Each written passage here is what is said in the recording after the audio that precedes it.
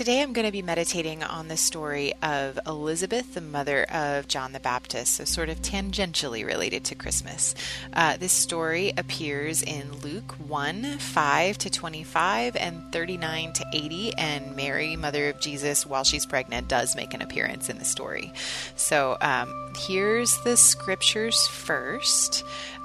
So there was in the days of Herod, a king of Judea, a certain priest named Zacharias of the division of Abijah. His wife was of the daughters of Aaron, and her name was Elizabeth. And they were both righteous before God, walking in all the commandments and ordinances of the Lord and blameless. But they had no child, because Elizabeth was barren, and they were both well advanced in years. So it was that while he was serving as priest before God in the order of his division, according to the custom of the priesthood, his lot fell to burn incense when he went into the temple of the Lord. And the whole multitude of the people was praying outside at the hour of incense. Then an angel of the Lord appeared to him, standing on the right side of the altar of incense. And when Zacharias saw him, he was troubled, and fear fell upon him. But the angel said to him, "Do not be afraid, Zacharias, for your prayer is heard, and your wife Elizabeth will bear you a son, and you shall call his name John. And you will have joy and gladness, and many will rejoice at his birth. For he will be great in the sight of the Lord, and shall neither drink wine nor strong drink. He will also be filled with the Holy Spirit, even from his mother's womb. And he will turn many of the children of Israel to the Lord their God. He will also go before him in the spirit and power of Elijah, to turn the hearts of the fathers to the children, and the disobedient to the wisdom of the just, to make ready a people prepared for the Lord."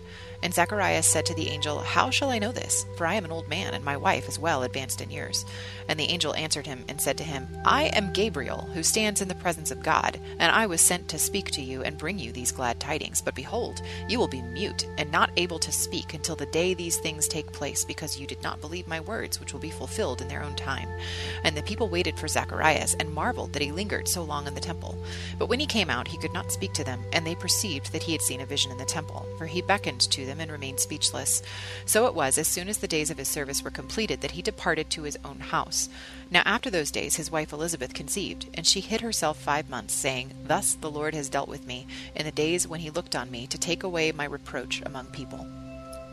Now Mary arose in those days, and went into the hill country with haste to a city of Judah, and entered the house of Zacharias, and greeted Elizabeth. And it happened, when Elizabeth heard the greeting of Mary, that the babe leapt in her womb, and Elizabeth was filled with the Holy Spirit. Then she spoke out with a loud voice, and said, "Blessed are you among women, and blessed is the fruit of your womb. But why is this granted to me, that the mother of my Lord should come to me? For indeed, as soon as the voice of your greeting sounded in my ears, the babe leapt in my womb for joy. Blessed is she who believed, for there will be a fulfillment of those things which were told her from the Lord." And Mary said, "My soul magnifies the Lord, and my spirit has rejoiced in God my Saviour, for he has regarded the lowly state of his maidservant. For behold, henceforth all generations will call me blessed. For he who is mighty has done great things for me, and holy is his name. And his mercy is on those who fear him from generation to generation. He has shown strength with his arm. He has scattered the proud in the imagination of their hearts. He has put down the mighty from their thrones, and exalted the lowly. He has filled the hungry with good things, and the rich he has sent away empty. He has helped his servant Israel in remembrance of his mercy, as he spoke to our fathers, to Abraham, and to his seed forever." And Mary remained with her about 3 months, and returned to her house. Now Elizabeth's full time came for her to be delivered, and she brought forth a son. When her neighbors and relatives heard how the Lord had shown great mercy to her, they rejoiced with her. So it was on the 8th day that they came to circumcise the child, and they would have called him by the name of his father Zacharias. His mother answered and said, "No, he shall be called John." But they said to her, "There is no one among your relatives who is called by this name." So they made signs to his father, what would he have him called? And he asked for a writing tablet, and wrote, saying, "His name is John." So they all marveled. Immediately his mouth was opened, and his tongue loosed, and he spoke, praising God. Then fear came on all who dwelt around them, and all these sayings were discussed throughout all the hill country of Judea. And all those who heard them kept them in their hearts, saying, "What kind of a child will this be?" And the hand of the Lord was with him. Now his father Zacharias was filled with the Holy Spirit, and prophesied, saying, "Blessed is the Lord God of Israel, for he has visited and redeemed his people, and has raised up a horn of salvation for us in the house of his servant David, as he spoke by the mouth of his holy prophets, who have been since the world began, that we should be saved from our enemies and from the hand of all who hate us, to perform the mercy promised to our fathers, and to remember his holy covenant, the oath which he swore to our father Abraham, to grant us that we, being delivered from the hand of our enemies, might serve him without fear, in holiness and righteousness before him all the days of our life. And you, child, will be called the prophet of the highest, for you will go before the face of the Lord to prepare his ways, to give knowledge of salvation to his people by the remission of their sins, through the tender mercy of our God, with which the dayspring from on high has visited us, to give light to those who sit in darkness and the shadow of death, to guide our feet into the way of peace. So the child grew and became strong in spirit, and was in the deserts till the day of his manifestation to Israel. Okay, so couple thoughts about that before I get into my retelling. So Zacharias and Elizabeth are the only other truly elderly couple in Scripture to bear a child besides Abraham and Sarah. And there are a lot of interesting parallels between Isaac and John the Baptist. Why this couple, and why now? Why did his need to be a miraculous birth? So Gabriel did tell Zacharias that his prayers for a child were heard in Luke 1:13, so we know that Zacharias and Elizabeth wanted children long before this. Zacharias' response to Gabriel's good news was skepticism based upon their ages, which suggests that he'd given up praying for children long ago when he thought that it was too late. But given all the promises in Scripture for fertility for those who followed the Lord, and the fact that this couple was blameless, I'm sure they wondered why it seemed that the Lord had not fulfilled his end of the promise. Elizabeth also called her barrenness a reproach. We know from the question the disciples asked Jesus about the man who was blind from birth in John 9:1-5 that it was a common belief amongst the Israelites that physical ailments were a direct punishment for personal sin. Thus, like blameless Job, the people likely would have believed that it was some sin on their part that had kept them from bearing children all these years. But God didn't forget them. It just took faith and patience, a lot of it, for them to inherit this particular promise. One reason for this is likely because John's conception and birth would have caused such a stir and attracted such attention. Gabriel appears to Zacharias while he's performing his duties at the temple, and the fact that he's subsequently struck dumb alerts everyone who was waiting for him outside the temple that he must have seen a vision. Then, after 5 months of seclusion, elderly Elizabeth reveals to all that she is pregnant. Imagine the whispers. She gives birth to a child, and then on the 8th day they break with all tradition and they name him John, a name found nowhere in their lineage. As soon as Zacharias complies with Gabriel's final decree, his tongue is loosed and he announces to all the onlookers that this is to be the prophet they have all been waiting for these 400 years. Had his conception and birth been ordinary, this child would not have caused such a stir or such expectation. That's one reason why the Lord probably chose an elderly, faithful couple to be the parents of John the Baptist. But I suspect the other reason is because Elizabeth and Mary were close relatives. In my retelling, I imagine that she was her great-aunt, though the scriptures don't say what their exact relationship is. They obviously knew each other well, though, because Mary goes to stay with Elizabeth for 3 months. This close relationship with another woman who had a miracle pregnancy was probably very important for Mary, who was being asked to take such an enormous leap of faith, knowing that she would be ostracized for getting pregnant out of wedlock.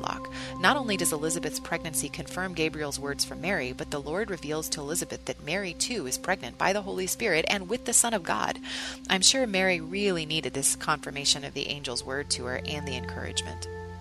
While Scripture never talks about the relationship between Jesus and John the Baptist as children, given the relationship between Mary and Elizabeth and the prophetic connection between the two boys' lives, they must have known each other before they each stepped into their ministries. And Jesus was born in the fullness of time. We know that from Galatians 4:4-7. So he couldn't have come any earlier than he did. His forerunner had to just barely precede him. So had the Lord granted Zacharias and Elizabeth's prayer for children any earlier, they couldn't have been the parents of John the Baptist.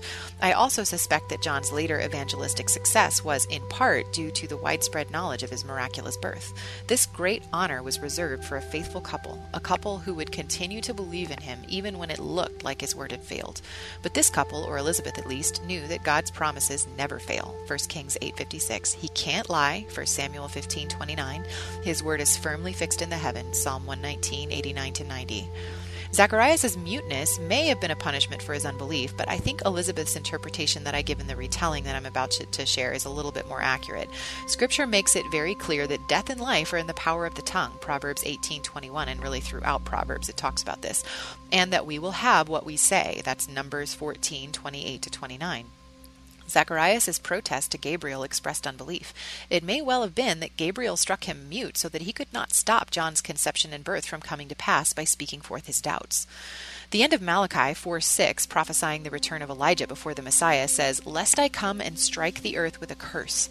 That was the last word from the prophets for 400 years. What a strange statement that without the forerunner to prepare the way for the Lord, Jesus might have cursed the earth rather than redeem it. It's hard to imagine Jesus doing such a thing, and yet in his second coming, he will judge those who refuse to repent. Apparently, the first and the second coming could have been one and the same without John's 6-month ministry calling people to a baptism of repentance in Luke 3. In those 6 months, John became incredibly well known, and his impact continued even long after his death. In fact, after Jesus' resurrection and ascension, the great apostle Apollos preached the word accurately, but he knew only of the baptism of John. We see that in Acts 18, verse 25. Paul found that even Gentile believers in Ephesus knew only the baptism of John and had not even heard of the Holy Spirit. That's in Acts 19, 1-5. John's teaching of repentance from sins clearly spread far and wide long after both his death and the death and resurrection of Jesus. His ministry, preparing the way for the Messiah, long outlasted him. Many churches today, and many believers, in a way, still only preach the baptism of John. They focus exclusively on repentance from sins, a necessary first step to prepare the way for the fruits and gifts that come from the baptism of the Holy Spirit. But repentance is meant to be the preparation, not the end in itself. John himself said this in Luke 3:16. We need the baptism of the Holy Spirit just as the disciples did in order to fulfill their calling, and that was Luke 24, verse 49. We can't do it without him. All right, so here is the retelling of Elizabeth's miraculous conception and birth of John the Baptist from Elizabeth's perspective. "Goodbye, my love." Zacharias kissed me and threw his traveling cloak around his shoulders before mounting his donkey. Then he added with a teasing wink, "Try to stay out of trouble." I smiled at his little joke. We lived in the hill country of Judea. We kept no servants, and we were childless, so I would be all alone and could not possibly get up to any trouble even if I wanted to. Usually when Zacharias' turn came to serve as a priest in the temple, I spent the time gardening, tending our few livestock, and experimenting with new dishes to feed Zacharias when he returned home. "What will you do with yourself?" he asked the customary question, expecting my answer to be the same as always. Today, though, it wasn't. "You know, I've been drawn to the books of the kings lately for some reason. I think I'll study that." My husband had taught me to read in our early marriage. When I was younger, I required his help in interpreting what I read. Now that I was in my 70s, I knew the texts almost as well as he did. Zacharias pursed his lips before moving his donkey forward. "Elijah," he guessed, and I nodded. "Funny, I've been drawn to those passages too of late." "Oh, really?" I mused. "Perhaps the time is drawing near?" After 400 years of prophetic silence, the last verse in Malachi promised that Elijah himself would return as the forerunner of Messiah. Zacharias chuckled.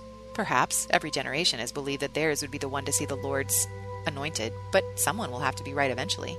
He winked and dug his heel into his donkey's side. I watched him ride to the top of the hill, waving, until he was out of sight. Then I looked up to the sky to judge how much time I had to spend upon my studies and went inside, withdrawing the scrolls Zacharias kept of the Hebrew texts. I meant to go straight to the records of the kings, but the scroll unrolled of its own accord to Exodus. A passage that I had meditated on years ago practically leapt off the page at me. "None shall miscarry or be barren in your land." I blinked and tried to shake it off. I kept unrolling, and one of the scrolls fell to the table, exposing a text opened to Deuteronomy. "There shall not be male or female barren among you." I closed my eyes, breathing through the unexpected stab of an old wound. I had clung to these verses and to many others that promised the same thing in my youth, even into middle age. But when my cycles had ceased, I realized I had a choice.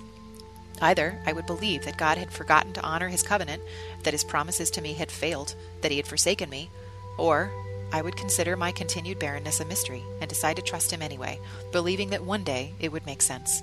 I chose the latter, since I knew the former would lead only to bitterness. God is good. He is faithful. I had staked my entire life upon that, and I would not waver now. Yet I had never revisited those passages in all these years. They were too painful. I breathed through it until the emotion subsided. Another scroll slipped free, revealing the latter Psalms. "Children are a heritage from the Lord, the fruit of the womb his reward. Like arrows are in the hand of a mighty man, so are children born in one's youth. Blessed is the man whose quiver is full of them." "Stop!" I gasped out loud, clutching my chest. I wasn't sure if I was begging the Lord to stop or some outside force. I only knew I did not want to revisit this subject. There was more to the issue of being a barren woman than of not having a child. That by itself would have been bad enough. But Deuteronomy made it very clear that God would bless those who obeyed him and curse those who disobeyed him. Because of this, the common belief amongst the Jews was that those who suffered a curse of any kind were receiving their just deserts. The story of Job should have dispelled the concept that affliction is always connected to personal sin, and yet the idea persisted. Zacharias and I were not perfect, of course, but we had believed in the Lord and in his promises, like Abraham had done.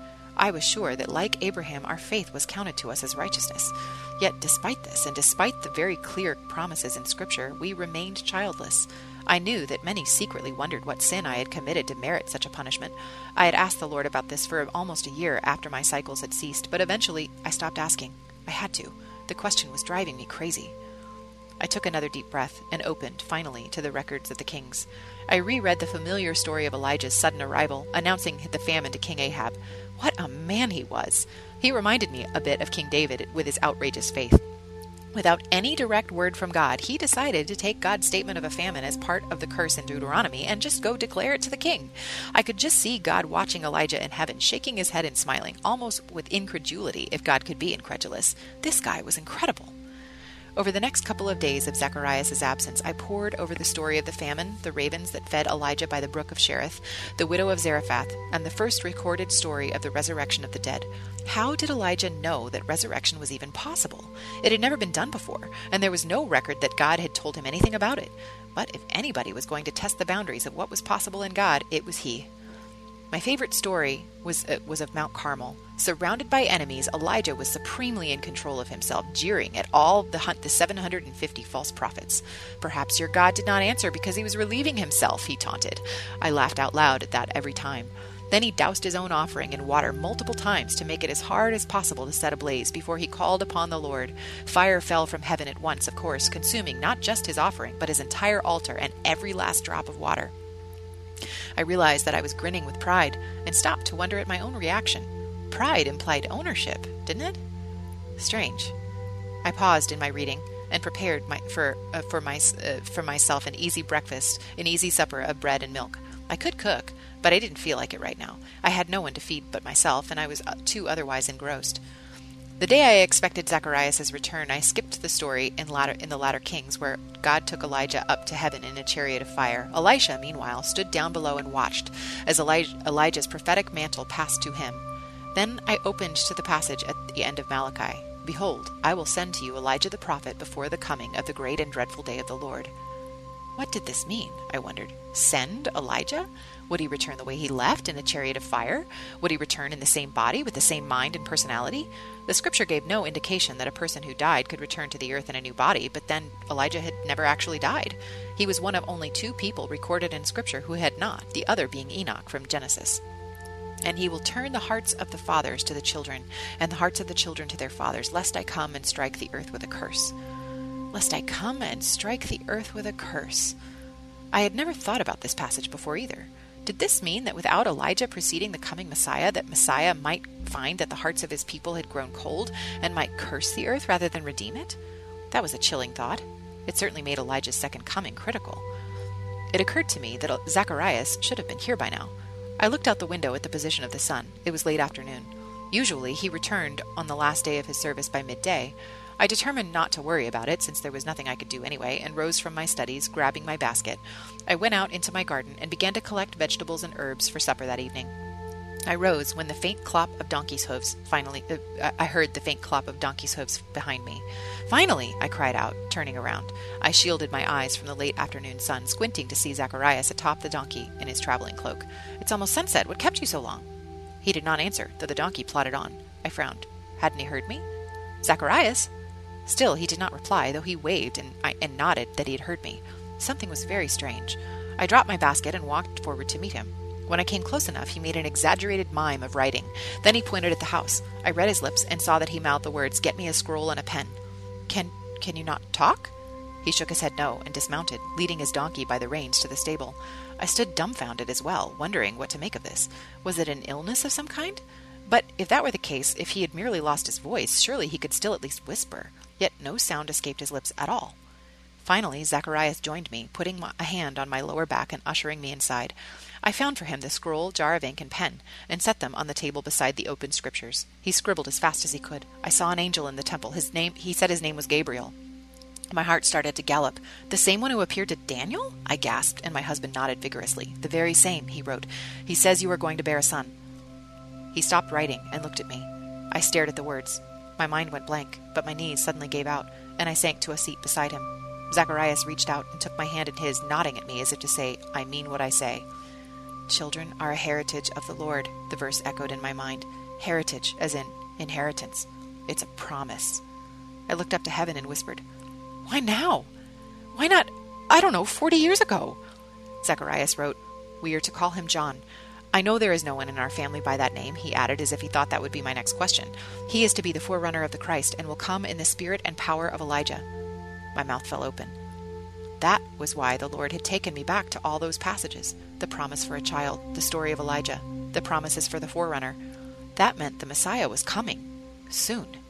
Probably in my lifetime. My hands absently sought my belly. Zacharias placed his hands over mine. I looked up at him. "But why can't you talk?" I whispered at him. He looked a little bit bashful and hesitated before he wrote, "I talked back to Gabriel." I let out a short guffaw. "You did what?" He nodded, gave me a sheepish grin, and wrote, "I told him we were too old to have children. He said I would be mute until the day of John's birth." Now I laughed out loud. "Well, it serves you right," I teased him, wiping away the tears that I suddenly realized had leaked onto my face. Then I caught my breath. "Wait a minute. Zach." I shook my head. "Death and life are in the power of the tongue. Those who love it will eat its fruit. That wasn't a punishment. It's because our words can stop it from coming to pass if they don't agree with what the Lord said." I clamped my hands on my cheeks, squeezing my eyes tightly shut. In a strange way, I was grateful for my husband's affliction because it served as a sign to me. I had not seen Gabriel, but Zacharias would not invent such an ailment. He never even would have thought of it. Without his muteness, I might have wondered in time whether he had imagined the encounter, but here was proof. I lifted both hands in the air and whispered, "Praise you, Lord of heaven and earth, you have not forgotten me. You have taken away my reproach from among my people. You have granted me the high honor of not only bearing a child past the age of childbearing like Sarah, but the honor of bearing a great prophet like Hannah." I grinned at Zacharias. "He'll be a firebrand, too, if Elijah was any indication." I sniffed, wiping my tears away with the back of my hand. "I can hardly wait to meet him." Over the next several days, I pumped Zacharias for information until he had written down every detail of his encounter with Gabriel. I wanted to know exactly what the angel looked like and exactly what he had said. I wanted it to be as if I had seen him myself. For the 1000th time, I was grateful that my husband had taught me to read. He wrote of how he had lingered in shock inside the temple long past the end of his service, which was why he had been late getting home. Then, when he finally emerged, the people guessed that he had seen a vision when he could not speak to them. "But you haven't told anyone," I pressed, "right?" He shook his head no, and I breathed a sigh of relief. "Good." He gave me a quizzical look, and I tried to put my feelings into words. Finally, I said, "You know what people will say, Zach. I'm 70, and I was barren even when I was young. They'll be well-meaning, but they'll try to talk me out of it because they don't want me getting my hopes up. Death and life is in the power of the tongue, and—" I groped for words. "I just don't want anyone to see me until it's undeniable. Right now, let's just keep this between us. We'll study Elijah, study the Messianic prophecies so we can guide John in his purpose when the time comes, rehearse what Gabriel told you, and then just introduce the world to our son." Zacharias reached out, took me by both hands, and squeezed. Then he moved one of his hands to my soft, slightly sagging belly. He leaned forward and kissed me. For 5 months, I remained at home, meditating upon what the Lord had done for me, dreaming of the days to come. Then, finally, I came out of seclusion. I said nothing to anyone about the little bulge as I went into the marketplace, whistling like I had a great secret. I saw people looking and whispering, but no one was brave enough to ask me. They probably had convinced themselves that I had just put on weight in a strange way, or perhaps that I had a tumor. In my 6th month, Zacharias and I were at home, and I heard that we had a visitor. He answered the door, though I ran to intercept whoever it was, since of course Zacharias could not speak to them. I heard the young female voice of my grandniece Mary, and at once I felt little John give a great kick. It doubled me over, and in the moment I tried to catch my breath, a flash of insight came to me. Mary is pregnant with the Messiah. I blinked, tears of joy pricking my eyes. The thought arrived with such absolute conviction that the Lord might as well have said it out loud. I heard Mary awkwardly trying to understand why my husband would not greet her, and I straightened, calling out as I approached, "God has blessed you above all women, and your child is blessed." She startled and grew suddenly pale. I grinned back knowingly. Why am I so honored that the mother of my Lord should visit me? When I heard your greeting, the baby in my womb jumped for joy. You are blessed because you believed that the Lord would do what he said. Mary gave me a quavering smile, her eyes full of tears, and I understood that the Lord had given me those words for her sake. She was unmarried, a virgin, and newly pregnant. Her miracle was even greater than mine, but she was not showing yet, and she was struggling to believe. That was why the Lord had sent her to me, to see my miracle as an encouragement to her. Her eyes went to my belly, and I beamed proudly, putting a hand on either side of it. She ran forward and hugged me, and burst into a song of praise worthy of King David, bless her little heart. I joined in, and though Zacharias could not, he watched and raised his hands up to the Lord in worship. "Stay with us," I urged Mary when she had finished, all three of us grinning and exultant. "At least until you were showing. It's easier that way, believe me." Mary's joyful expression faltered. "But Joseph doesn't know yet." "Who's Joseph?" I asked. "My betrothed," she murmured. "He had only just asked for my hand when the angel Gabriel appeared to me." "Oh, Gabriel was the one who came to you too." I cast a fond look at my husband, who looked bemused. Mary nodded and confessed, "I love Joseph, but I know what he will think, obviously. What else could he possibly think? Why would he believe such a story?" I squeezed Mary's hand. "Let the Lord take care of it," I advised her. "It's his problem, after all. He got you into this mess. He'll work out the details." Mary giggled, and I watched her fondly. She was so very young. What an incredible weight to place upon those narrow shoulders. And yet the Lord would not have chosen her if he did not know that she was up to the task. "Stay with us," I urged her again, "until John is born at least." I gasped, as it just occurred to me right then. "They'll be cousins then, John and the Messiah." "Yes," Mary laughed, "and only 6 months apart in age." "They will have to play together as children," I asserted at once. "They'll grow up to be great friends." Then I added, musing aloud, "I wonder when we should tell them." Mary puffed out a heavy breath. "One problem at a time, please." I chuckled. "Very wise, child, very wise." Mary did remain with us for 3 months. I still went out to the marketplace until just before my time, and by then all my friends and neighbors knew my real condition and marveled. When I gave birth, I was so enamored with my child that it took me almost a full day to notice that Zacharias still could not speak. I was rather used to his silence now, but this confused me and upset him. When the time came for the child's circumcision on the 8th day, as prescribed by the law, it was also time to officially declare his name. They asked me what he was to be called, whether they would name him Zacharias after his father. This had never occurred to me. "No," I asserted at once. "His name is John." "John?" asked the priest, perplexed. "But there is no one among your relatives who is called by that name. Surely he will be Zacharias." They turned to my husband, who gestured for a writing tablet. He wrote very clearly, "His name is John." As the priest stared at the tablet in wonder, Zacharias burst forth. "Praise the Lord!" I gasped. "You can speak!" Zacharias, laughing and crying at once, hugged me and took the little bundle from my arms. He gazed down at John with such love that for a second I had the strange thought that I was looking into the face of God, seeing his love for my newborn child reflected in my husband's face. "Praise the Lord, the God of Israel," he proclaimed, "because he has visited and redeemed his people. He has sent us a mighty Savior from the royal line of his servant David, just as he promised through his holy prophets long ago. Now we will be saved from our enemies and from all who hate us. He has been merciful to our ancestors by remembering his sacred covenant, the covenant he swore with an oath to our ancestor Abraham. We have been rescued from our enemies so that we can serve God without fear in holiness and righteousness for as long as we live." I blinked at Zacharias, astonished, and looked around the room to see the reactions of the rest of the priests. It was clear to me, at least, that the words were not Zacharias' own. Something, the Holy Spirit surely, had taken hold of him. He went on, gazing down at John. "And you, my little son, will be called the prophet of the Most High, because you will prepare the way for the Lord. You will tell his people how to find salvation through forgiveness of their sins. Because of God's tender mercy, the morning light from heaven is about to break upon us, to give light to those who sit in darkness and in the shadow of death, and to guide us to the path of peace." I realized I wasn't breathing. I sucked in a breath and turned to one of the priests. "Did you write that all down?" I demanded. As if galvanized by my words, he jumped up to find a scroll and ink. I looked at Zacharias and whispered as I caressed our son's head, "He'll want to hear his father's prophecy about him when he grows up." I kissed his forehead and added tenderly, "Our little Elijah." So I hope that helped you to get into the spirit of that. Thanks for joining me. Merry Christmas, and see you next week.